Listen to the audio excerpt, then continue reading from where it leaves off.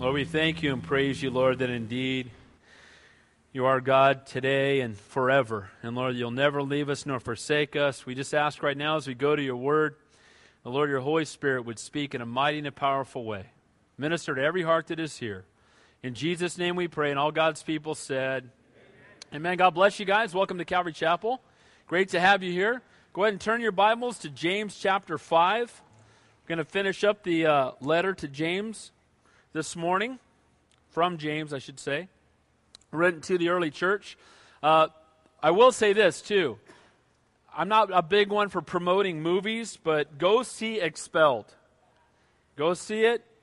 Good movie. Praise God for it. I don't know where Ben Stein is at with the Lord, but he's certainly, exposed Darwinism for what it is in a lot of ways. And I'll tell you, the thing that really gripped me the most about the movie, I'd have to say, is just how venomous and almost angry and bitter the Darwinists are about just mocking God. And I tell you, it just makes you want to pray for them because, boy, they are so hard and so lost. And just the mockery of the Lord, it just almost makes you angry. But you know what? We need to pray for them. They need Jesus, amen? And he's God whether they believe in him or not. And so, my prayer is that they would not have to stand before him in their current state, but they would come to know him as Lord and Savior, amen? So let me encourage you to go see that. All right. This morning we're going to finish up, and as we've been looking at so far, I'm not going to go into a lot of review because I want to spend some time in the text. We've been talking about how this is such a practical letter written by the half-brother of Jesus, James, to the early church who at the time was suffering great persecution. And he exhorted them about, counting it all joy in the midst of various trials, enduring temptation, not to show partiality, to, all the way through to be, swift to hear and slow to speak and slow to wrath. It's such a practical book that so applies to our lives today. And as we get toward the end of the book, he continues to exhort them. And we finished off last time in chapter 5, him talking about how, if you put in your faith in things that are perishing, you're going to be disappointed. He talked about the riches of this world that will be corroded and corrupted and will pass away. He also talked about just how we need to persevere and be patient and wait upon God. He used the example of a farmer who toils in the ground. He doesn't see the fruit right away, but he needs to remain faithful, knowing that the return of the Lord is at hand. And then he says, finally, in verse 12, right before we get to the text for this morning, let your yes be yes and your no be no. And boy, what an exhortation for all of us today. Amen? We need to be people of our word. We shouldn't have to swear to make people believe us. I swear, I'm telling you, when people do that, I start to worry. Because, sometimes people protest a little bit too much, right? If they have to tell you 10 times that they absolutely mean it, we ought to be able to say something once and be people of our word. So in these final verses now, we're going to go verses 13 through 20 of chapter 5.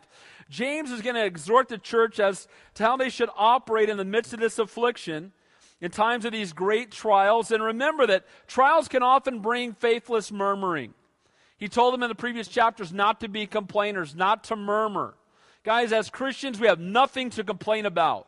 Amen? We're going to heaven. We're new creations in Christ. We're filled with the Spirit of the living God. What in the world can we be complaining about? Sin and rebellion also can drive us into places of isolation.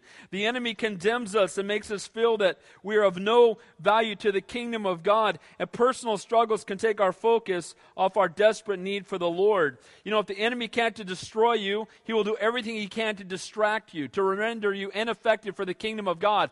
And that's what's happening here, is that these final verses now, he's really exhorting them, his last words to them, that look, the enemy wants to wipe you out. If he can't destroy you, he wants to distract you. And now he's going to talk about the things that they need to be focused on. So this morning's text, he's going to get some real practical input on how the church, how the body of believers should function, even in the midst of these trials and great difficulty and even persecution.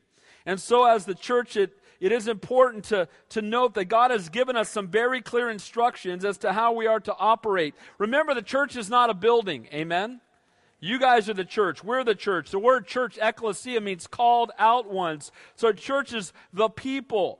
And the church of God has a clear calling upon its life, upon our lives. For the body to function and be healthy, we must use the gifts God has given us. So if we get off track, we can turn the church quickly into a social club or a political organization or a forum to promote man's thoughts and ideas or a place to come and be entertained. But we see the real purpose of the church is that we are the bride of Christ.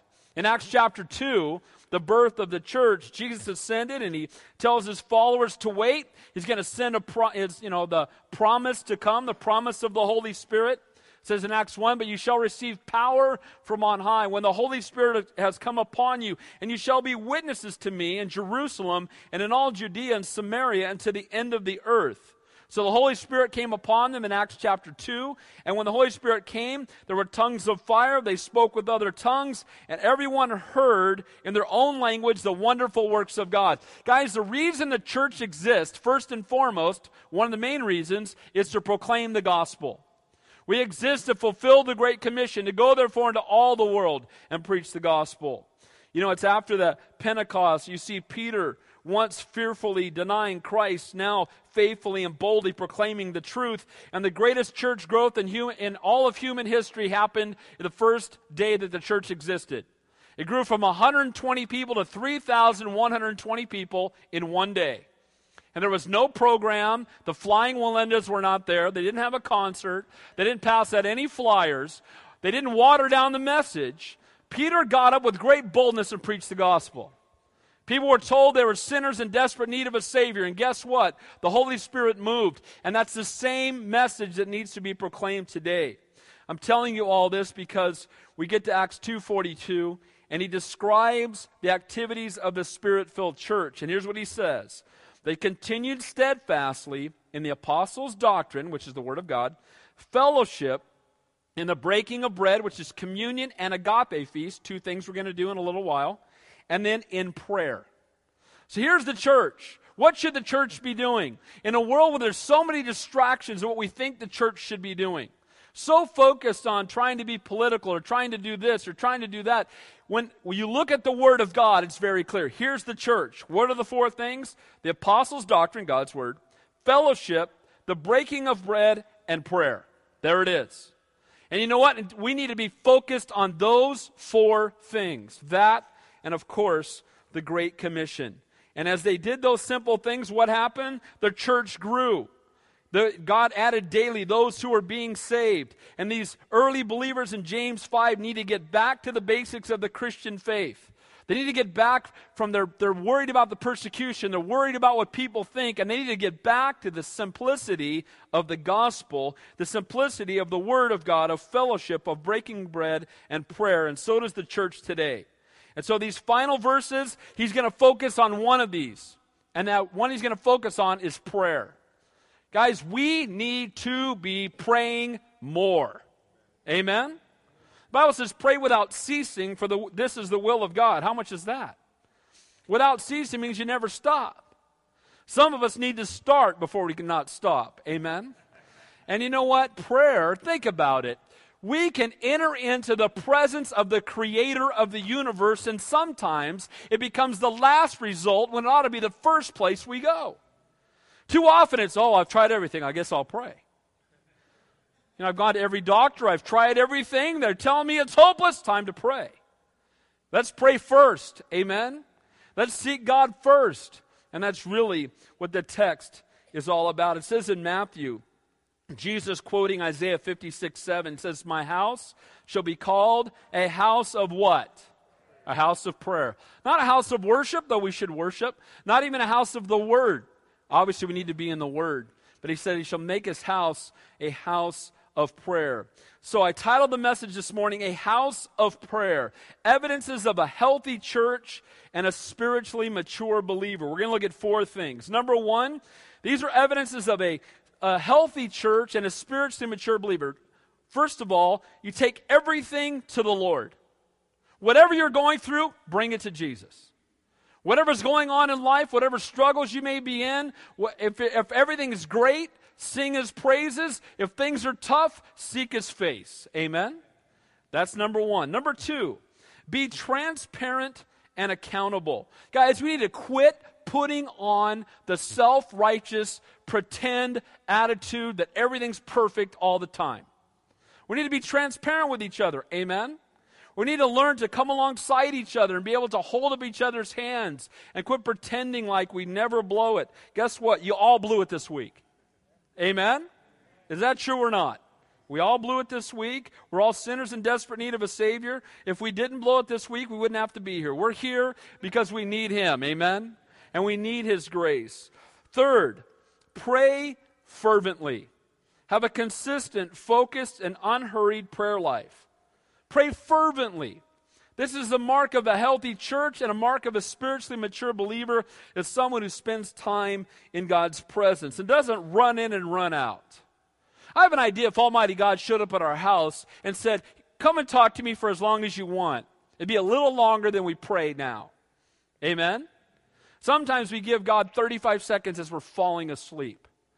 Or we give Him throw up a quick missile over our Wheaties, or whatever it might be, whatever your prayer life is like, right? But God so desires that we would have intimate fellowship with Him. And then lastly, the marks or the evidences of a healthy church and a spiritually mature believer is reaching out to those who've wandered away. Take action to see the rebellious restored. Guys, when someone walks away from God, it ought to break everybody's heart in the room. Amen? And more than just talk about them, we need to reach out to them in love. Go the extra mile. So let's begin. A house of prayer. Evidences of a healthy church and a spiritually mature believer. Number one, we take everything to the Lord. Whatever you're feeling, whatever you're going through, include the Lord in it. Beginning there in verse 13. Is anyone among you suffering? Let him pray. Is anyone cheerful? Let him sing Psalms. Is anyone among you sick? Let him call the elders of the church and let them pray over him. So whether you be suffering, sick, or enjoying a great time of blessing, you ought to be doing exactly the same thing, keeping your eyes upon the Lord. Sometimes when things are tough, we want to turn from God. Things are tough. We become disappointed. We become disgruntled. We murmur against God. The children of Israel wandering in the wilderness, after some time, they began to murmur against the Lord because things were tough. You know what? Sometimes when things are good, we forget about the Lord. We cease to be desperate for Him. Years ago, I was at the senior pastors conference, and a guy taught Psalm 23, a guy who had a really debilitating illness. And most of you know I have a chronic problem of my own, and so I went just interested to hear this young man's heart. His is far worse than what I've got. And I love what he said. He talked about how, the Lord is my shepherd, I shall not want. And he said, when you're lying down in green pastures, the shepherd's around here somewhere. Things are good, life is good. He said, man, when you walk through the valley of the shadow of death, you're hanging on to him with both hands. Amen? And so sometimes we can fall away from God because of difficulty, but sometimes we fall away because things seem to be good and we're not as desperate as we used to be. Boy, we've got money in the bank, everybody's healthy. My prayer life wanes when things are good. I had a guy tell me, and I've shared this with you before, that the only time he really prays is when things are tough, and he goes, man, things have been really tough lately. I said, well, maybe God misses you. The Lord loves us enough to do whatever it takes to bring us to that place. The word there, suffering, it says, if anyone among you is suffering, the word there is affliction. It means to undergo hardship. So in context, the letter is written to believers who are enduring a great deal of hardship and trouble and persecution. And the exhortation here is not to panic or to lose faith or to seek their own way out, not to swear a rash oath, as he said in the previous verse, but to bring it to the Lord in prayer. Guys, the Lord is always available. He never goes to sleep. He never turns off the phone. It's never after hours. Can you imagine if you started to pray, God's not here right now, and call back on Monday between 8 and 4. God doesn't do that. Everybody else does that, but God's always available, ever desires that we would come to Him. And when we're in afflictions, when we're in those times of trial, when we're undergoing hardship, as I know many of you are right this very moment, what a great time to turn to Him. Don't go through this alone. Seek the Lord. He loves you. You're His child. You're His treasured possession. Suffering, trials, and affliction is an opportunity for us to grow spiritually. God is not blind to our trials. He instructs us to count it all joy in the midst of them. So while we suffer affliction, we should count it all joy and pray at the same time. Seek God in the midst of it. Remember this, prayer doesn't change God's mind, it changes our hearts. Amen? We don't pray to get God to change His mind so He'll do what we want. We pray so that we get our heart aligned with His. So we come and seek His face in the midst of the trial, and we say, Lord, I'm going through this. I need to know your will. I need to know your heart. Help me to see this through your eyes. Help me to recognize the great things you're going to do through this, Lord. Help me to trust you in the midst of this difficulty. Again, many here are enduring affliction and undergoing hardship. Many are out of work right now. Some have children in rebellion. Many have health issues. And the word that God would say to you this morning is seek Him in the midst of it. Don't succumb to the temptation to turn away from God, to question, to doubt, to lose hope, or even to turn your back on the Lord. In Psalm 50 it says this, I love this word, it says, call upon me in the day of trouble, and I will deliver you, and you shall glorify me. Psalm 50:15. Let me say that again. Call upon me in the day of trouble, and I will deliver you, and you shall glorify me. Guys, the reason God doesn't always deliver us from the trial is that He wants to bring us to a place where He will get the greatest amount of glory. That His name will be magnified, that people will see that God indeed is real because of the way we have been steadfast in the midst of the trial. Sometimes He delivers us from the trial, and sometimes He comforts us in it. But whatever God wants to do to bring glory to His name, then Lord, do that. Temptation in the time of suffering, again, is to turn from God, to be angry, to be bitter, to lose hope, to lose faith. But the exhortation here is to pray, to turn to God, not to run from Him. Then He says, so if anyone among you is suffering, what should you do? Let him pray. Is anyone cheerful? Let him sing psalms. Cheerful there means pleasant, agreeable, free from trouble. Now, that's not very often, is it? You know, the truth as Christians is, we're either in a trial, coming out of a trial, or about to go into a trial. Right? I mean, the trials may vary in levels, but the reality is that living on this world that is dying and passing away, walking around in these tents that are falling apart, amen, that there's going to be trials in our lives. But God uses them for His glory. But when we're free from trials, again, the easiest thing to do often is to forget about our desperate need for God. Times of affliction may be the times when you pray the most. But times when things are good, when we're free from the troubles of life, we need to sing praise songs to the Lord. Guys, the truth is, I believe that it can be the greatest time of temptation when things are going really, really well. Be careful. Times of difficulty, people turn to God. Times of plenty, often we turn from Him. The exhortation in the times of suffering is to seek God. At times of plenty is to praise God. Here's the ultimate sign of spiritual maturity. Times of suffering, praise God anyway. Amen? He says, you know, in times of difficulty, pray. In times of plenty, praise. Well, I say in times of difficulty, praise. The Bible says, you know, that we are to praise Him continually. Let His praise continually be in my mouth. You know, Job said, though He slay me, yet will I trust in Him. Amen? And we need to get to that place where we can praise God no matter what the circumstances, because it's not our circumstances, but the character of God that we trust in. Here's the good news, guys. God is faithful. God is merciful. God is loving. God is compassionate. He can never be anything but that toward you, His precious children. So no matter what's going on, even if you don't get it, and guess what? There's going to be times when you don't get it and I don't get it because He's God and we're not. Amen? And here's the reality. Aren't you glad you don't serve a God you can completely understand? If He could, He wouldn't be a very great God. He's so great that He's far beyond our imagination.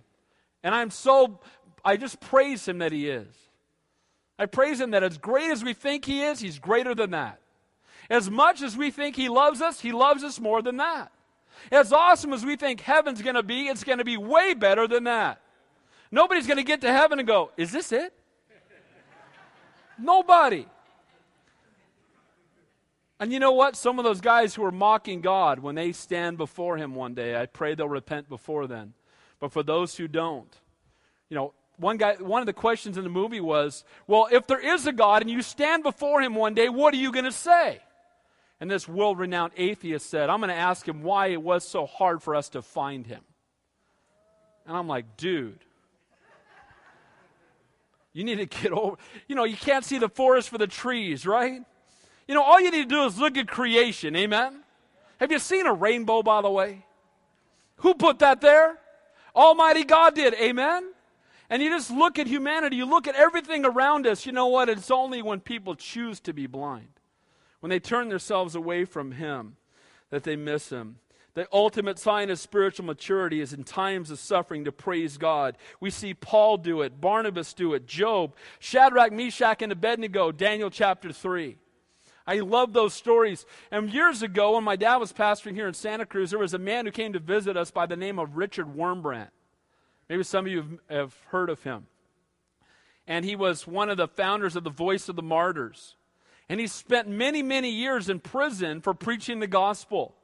And he spoke of one cell that he was in that was shaped like an L. He couldn't lie down or sit up. And because of it, when he would come to speak, he had to sit on a stool. He had so much pain in his back. But he would talk about how the other prisoners were quite a ways away from him, and they couldn't really talk to each other very well. But what they could do is they could take their chains and clang them together to play worship songs. So they would take their chains and they would play worship songs and praise God. That's spiritual maturity, amen? That's praising God in the midst of the trial. That's bringing glory and honor to his name.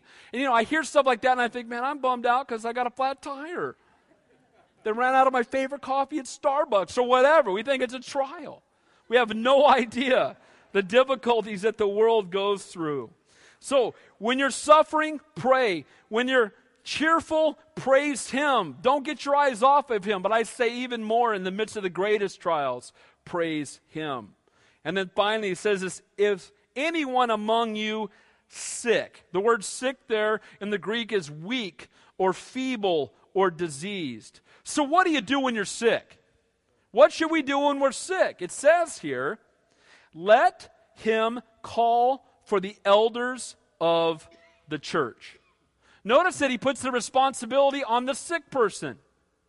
Now, it doesn't mean that if we know someone's sick, we shouldn't go and pray for them. Absolutely, we should. But often, I'll just share your pastor's perspective.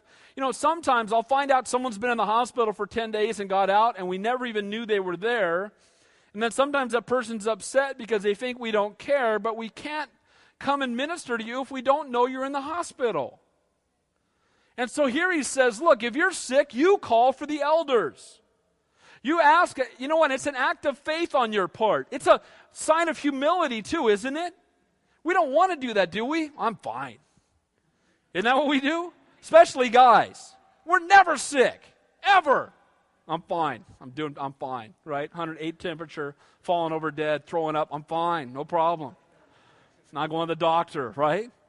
And the reality is that we need to humble ourselves and come to a place where we do as God has commanded us, which is go to the elders of the church, and then it says, and let them pray over him.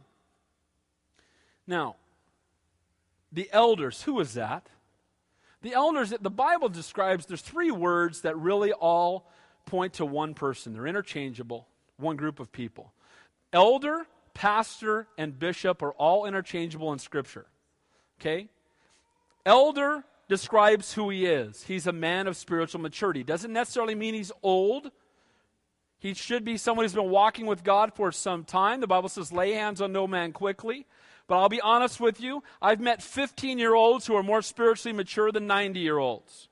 Amen? And vice versa. Age is not but there should be someone who's been walking with God for a length of time, those who are spiritually mature. So elder describes who he is. Bishop describes what he does. He has oversight over the body. He's going to be accountable to God one day for having oversight spiritually over the body. And finally, pastor is how he does it, with the heart of a loving shepherd, willing to serve and lay down his life for the sheep. So if you are sick, call for the elders. Every time we have service here, when service is over, the pastors, the elders are up front for you to pray with them. If you are sick, come forward and ask for prayer. Amen? If you're sick and at home, call us. We will be happy to come out to your house and pray for you. Now, the prayer of, the elders isn't more than, but it's obedience. Amen? The Word of God tells us to do it, so we do it as an act of obedience unto the Lord. Now, how are the elders to respond? Let them pray over him, anointing him with oil in the name of the Lord. Now, notice it says, let them pray over him. I love the plurality, that several men agreeing together. You know what I love about it? When the group prays and God answers, no one can take credit. Amen? Too often today, that's the problem, is that when a man prays and then someone is healed, someone starts to think that guy had something to do with it. Without him, we can do what? Nothing. And the word in the Greek for nothing is nothing. So the reality is that without the Lord, we can pray all day, it'll be nothing unless God chooses to do it. We come in humility, agreeing with the Word of God, in obedience before Him, doing what He has called us to do. And it says there, I love this part, anointing him with oil in the name of the Lord. So what's the significance of the oil? Some of you may have even been prayed for and somebody got a little vial of oil out and put some on your forehead, and you might have thought, what is that about? I'm going to break out there now, thanks. Or something like that, right? You might have wondered, what's this oil about? Well, in Scripture, oil is used to symbolize a couple of things. First of all, the oil is a symbol of the anointing of the Holy Spirit. Whenever a priest or a prophet or a king, they were always anointed with oil before they assumed their position of authority. But what's interesting to me is it's also used, in those days, it was used had medicinal purposes. When the Good Samaritan saw the man who had fallen by the wayside, and he was covered in sores and hurt, it says he rubbed oil all over him.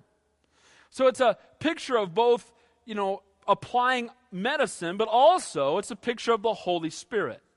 And you might look and say, well, which one is it? I believe it's both. Because what we're doing is, notice it says here, it says, anoint him in the name of the Lord. So you pray to the Father in the name of the Son with the anointing of the Holy Spirit. Amen? When we come and we pray, we're praying to the Father in the name of the Son, in the power of the Holy Spirit. Guys, if we don't pray in the name of Jesus Christ, it goes nowhere. Do you understand that? People say, well, what about the Muslims who pray, or the Hindus who pray, or goes nowhere. Why? Because there's only one mediator between man and God. Who is it? Jesus Christ. That's why you pray in Jesus' name. You might wonder, why do I pray in Jesus' name? That's why you pray in Jesus' name. You pray in agreement with His name, and you come through His name to the Father. But notice, too, I believe that this has another picture for us as well, at least back in those days, that this was saying, look, we pray, we come before God, we believe He can heal, but we also believe that God has provided medicine as well. Guys, there are two streams of healing. God can just reach down from heaven and heal you, and God can use medicine to heal you. Let me explain something to you. Prayer doesn't heal you, and medicine doesn't heal you. God heals you. He can choose medicine, or He can just do it without it. Either way, God's the one who healed you. Amen? And He should get all the glory and all the praise and all the honor. And so He says, call them together and lay hands on them, anoint their head with oil. Again, it's an act of faith. It's a belief in the power of the Lord by His Holy Spirit to heal. It's a belief in His presence among us. And again, God is the one who heals. And again, it says, in the name of the Lord, call for the elders and pray in the name of the Lord. God calls us to do it. We are to obey, and He will respond. You know what? And we leave it up to Him. Now, verse 15. This is one of the most abused verses in the Bible. Okay, so I want to make sure we understand it. Look what it says. And the prayer of faith will save the sick, and the Lord will raise him up. Now, people read that and say, there it is. If you have faith, God will heal the sick every time. Have you heard that before? There's a pastor on TV that's a big name and claim it faith guy, right? And he had a broken leg, and he said, I'm not sick. I broke my leg. I'm not sick. Because if you're sick, now think about this, then you would never die, right? If you had faith, you would just live forever. Guys, we have faith that God can heal, but God doesn't always heal, because it's not about us being comfortable, but Him being glorified. The Apostle Paul had a thorn in his flesh all of his life. Did he have no faith? Apostle Paul needed more faith. Is that the problem? That was not the problem. Paul prayed, he trusted God, and God said, I will be more glorified by the thorn remaining and you remaining faithful than if I healed you. That's a word for some of us this morning. You may have been praying for a long time. Trust that God is doing what is best. The word faith there is a conviction of the truth, a belief. It includes the idea of trust and a holy fervor. So the prayer of faith is a prayer made in confident belief in God and His power to heal. Do you believe that God can and does heal people today? What's the answer? Absolutely. You know what? I want to see God do more miracles if that's what He wants to do. But often, it doesn't happen because we lack the faith to even pray. I'm amazed when I go to India, some of the things I hear and some of the things I've witnessed, because they don't know any better. You know, this guy died, so we prayed for him. You know what happened? He got up. What? Dead guy got up? Yeah, dead guy got up. I'm driving down the car with 4 guys in the car. I said, how did you get saved? These guys are all pastors. Oh, well, my family, you know, when I was growing up, my dad had abandoned us and my mom died. And he said the third day, you know, in our culture out in the villages, we would burn the bodies. We had our bodies set up on this thing. We were about to light it on fire for her to die. You know, and then this guy came walking out of we don't know where he came from. He walked over, he laid hands on Mom, prayed for her, and she sat up. And he goes, you know what, my whole family got saved. I guess so. Then she lived like another 30 years. When's the last time you went to a coffin and prayed? Can God do that if He wants to? What's the answer? He says in the last days you'll do greater things than these. Why? But we have not because we ask not. You know, Lord, I know you can do exceedingly abundantly above all that we ask or think. Let's stop putting God in a box and let's start praying and asking God to do greater things than we've ever seen before. Maybe that's what God wants to do, to turn Santa Cruz right side up. Amen? Maybe we need to see something great like that happen. But you know what? If God chooses not to do it, we trust Him anyway. Amen? Because He knows what is best. And it says there, the prayer of faith will save the sick, and who will raise him up? And the Lord will raise him up. It doesn't say the prayer of faith will raise him up. It's not the prayer of faith that raises him up, it's the Lord who raises him up. Amen? We pray, we believe, we trust, and we leave it in God's hands. God, I believe you can do it. I know you can do it. God, you're greater than this. This is nothing for you. You absolutely can do it. But God, we trust that you're going to do what is according to your perfect will that will bring glory to your name, and we praise you for it right now. Amen? More and more, my prayer has been, Lord, give this person the grace to stand with you no matter what you choose to do. Give them the grace, Lord, to know you love them in the midst of the trials and the difficulties of life. The results are not based upon the depths of man's faith, but the perfect will of God. And again, clearly God doesn't grant immediate healing for every prayer of faith. The reasons are hidden in the heart and the mind of God. And again, we need to trust that He knows what is best.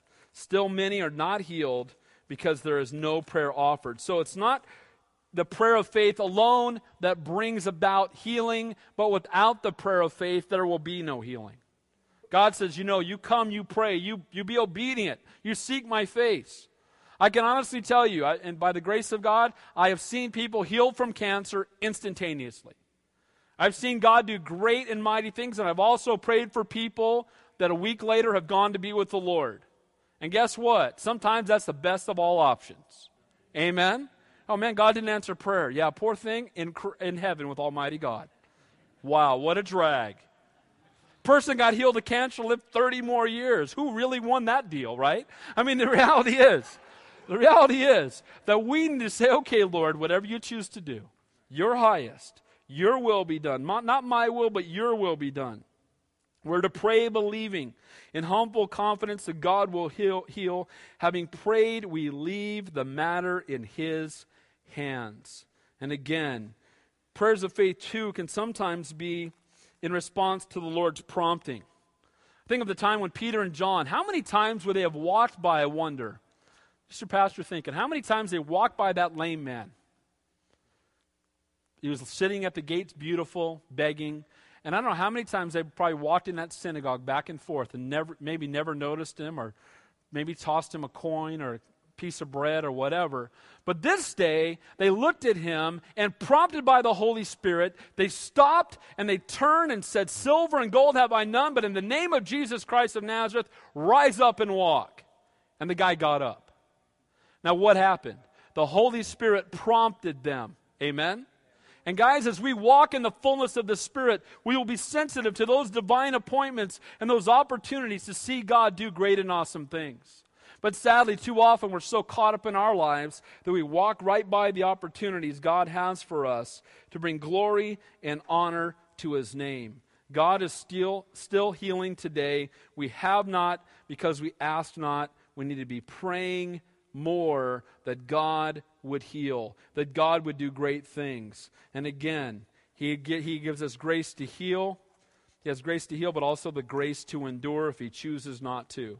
And then it says there, and if he has committed sins, verse 15, second half, he will be forgiven. Now, I believe in the context, this actually is pointing to the fact that some of these illnesses were the result of sin. Now, here's the reality. There's some really crazy things out there today where people will say every illness is a result of your disobedience. That's not true. Not biblically accurate, but some illnesses are, right? You know, if I go out and I'm promiscuous, I could end up with a sexually transmitted disease, and I brought that on myself, didn't I? And so he's saying here that sometimes as they come seeking, a healing touch from God, he says the prayer of faith will save the sick, the Lord will raise him up, and if he has committed sins, he will be forgiven. So there are times when our sin is a result, our sickness is a result of sin. But we certainly know that even Jesus said, when they came and said, Lord, why has this man been born blind? Was it his sin or the sin of his parents? And the Lord told them very clearly it wasn't anyone's sin, but that through him God might be glorified. Guys, sometimes the sickness is a divine appointment that God's going to use to bring glory to his name. We need to make sure that we don't look at people who are sick and judge them and think that it's somehow their sinful behavior. It may or may not be, and really it's none of your business. You just pray for them. It's between them and the Lord, and God will work it out. Amen? We need to seek his face. God doesn't always heal physically, and again, if he did, we'd never die. Praise God, he'll always forgive, though. He doesn't always heal, but he'll always forgive. And you know what? If I had to have a choice, give me to forgive. Amen? He always forgives every time you come. Anyone who seeks his face, anyone who comes broken and repentant, he will forgive us every single time. Where sin abounds, grace abounds much more, and aren't you glad? So, a house of prayer evidences of a healthy church and a spiritually mature believer. Take everything to the Lord. Number 2, be transparent and accountable. Look at verse 16. Confess your trespasses one to another. Now, this confession is not the source of forgiveness. Now, it can be. Let me just clarify that. If you've sinned against your brother, the Bible says you should go to him and ask him to forgive you. If you sin against your spouse, you sin against a coworker, you should go to that person and ask for forgiveness. But the ultimate forgiveness only comes from God. Amen? Because only he paid the price for your sin that can forgive you and redeem you from it. But notice here that he says this is a mark of a healthy church, that you don't just keep all of your sin to yourself. Guys, there's a time when we need to go to other brothers and sisters in Christ and be transparent with them. Notice why. Look what it says. It says, confess your trespasses to one another and pray for one another that you may be healed. You know what? As you are transparent, or if somebody is transparent with you and shares with you a struggle, that is not so you can run and tell everyone else you know. Amen? It is so you can pray for them. Somebody shares with you a struggle, you share with them, guess what you've got? You've got prayer partners. You're praying for each other. You're holding up each other's hands. You have a source of accountability. You've heard me say it before. Christianity is not for the Lone Ranger. And again, the result of confession to others is praying for each other. And again, not confession to a man who hands out penance. Amen? You know, that's not mutual confession, is it? You go sit in a box and tell some guy, and then he gives you some penance. Okay, go pray this many prayers and say this many this. I know a lot of you grew up with that. Guys, guess what? Jesus said, it is finished. Amen? No more penance. No more, we don't have to crawl on our knees up a hill to prove to God that we love Him. He loves us. He paid the price. It's finished. But we have confession with each other that we might have an opportunity to pray for each other, to encourage one another, and have accountability as well. Only God can forgive sin, and again, He's the one that we seek. So here, confession is transparent and open communication with other believers as a source of accountability and encouragement. So mature response to confession, again, is not gossip, but loving intercessory prayer. So here's something that should be happening in the church. Confess your trespasses one to another. Find somebody who you can, pour your heart into, who ministers to you, and you can minister to them. So a house of prayer. Not only do we see this accountability and transparency, but we need to be praying fervently. Have a consistent, focused, and unhurried prayer life. Look at verse 16, second half. It says, the effective, fervent prayer of a righteous man avails much. You've all probably quoted that verse before. Effective, fervent means, the word is energio in Greek, which means energetic. The prayer from the depths of one's spirit, energized by heaven. That's the fervent, effectual prayer. Not as much about the length of the prayer. Sometimes we think if we pray a really long time, that makes us really spiritual. Look in the Bible and notice the prayers that you see. Most of them are not very long. It's not about the number of words, but the depths of the heart that it comes from. Amen? Remember, it says the Pharisees loved to stand on the street corner and pray long prayers. So everybody will say, wow, that guy's really spiritual. Wow. He goes on and on and on. He uses $3 words when he prays. God's not impressed by that at all. Amen? Fervent prayer is unwavering, focused, filled with praise, energized by heaven. It's not a lukewarm attitude that, virtually asks God to care about something you care little about. If you don't care, why should God? You come to God, oh, Lord, I pray for that guy. I got him driving, I forgot to pray for him. Lord, bless that guy as I'm driving down the road. You know what? Is that the kind of conversations we should be having with Almighty God? Or should we turn everything off, stop, be still, and spend time in His presence? Amen?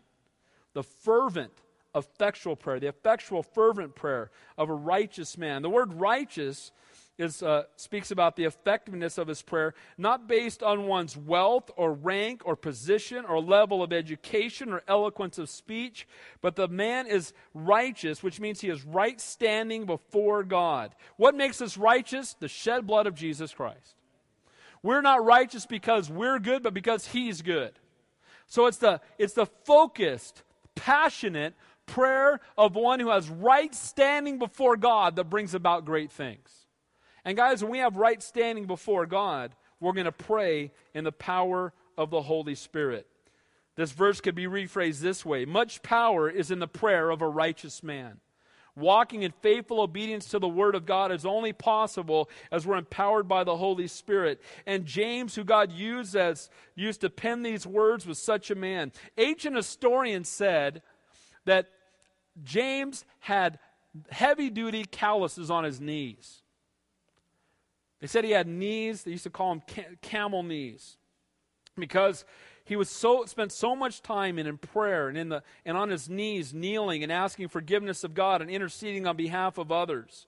You know, a laborer's hands will tell you his occupation. A runner's feet will tell you of his training. But James' calloused knees testified of his life of serious prayer. I remember one time I was at a pastor's conference. A real good friend of mine, we were rooming at the same hotel, and he said the night before he'd gone out on the balcony just to kind of be out in the fresh air, and he caught out of the corner of his eye this pastor that was going to be speaking the next morning, and he was on his knees praying.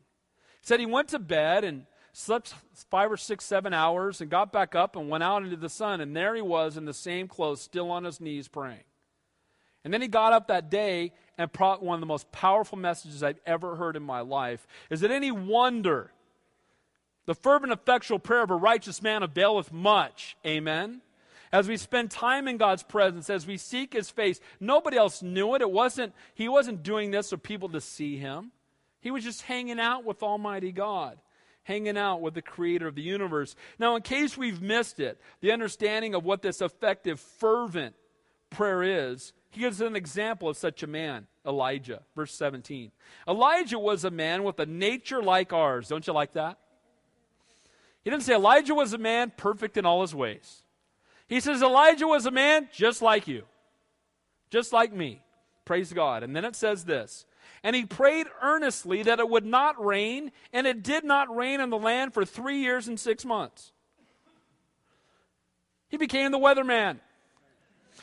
What happened was, though, he knew the Word of God, because it says in Deuteronomy, and I love this, it says he prayed earnestly, which means to bow down. So Elijah was fully submitted to God, but I also believe it's very clear that he was a man of the Word, because it says in Deuteronomy 11, take heed to yourselves, take to your heart, be not deceived. And you turn aside and serve other gods and worship them, and the Lord's wrath will be kindled against you and shut up heaven, and there will be no rain, that the land will yield no fruit, lest you perish quickly from the good land which the Lord gave you. He knew what the Word of God said. If you turn away from God, it's going to stop raining. Ahab had started bringing in Baal worship. And Elijah went in and told him, you know what? You brought in false idols, and guess what? It's not going to rain. You know why? Because God's Word says so. And he knew what the Word of God said. He was spending time in God's presence, and so he was able to stand up and speak boldly for the Lord.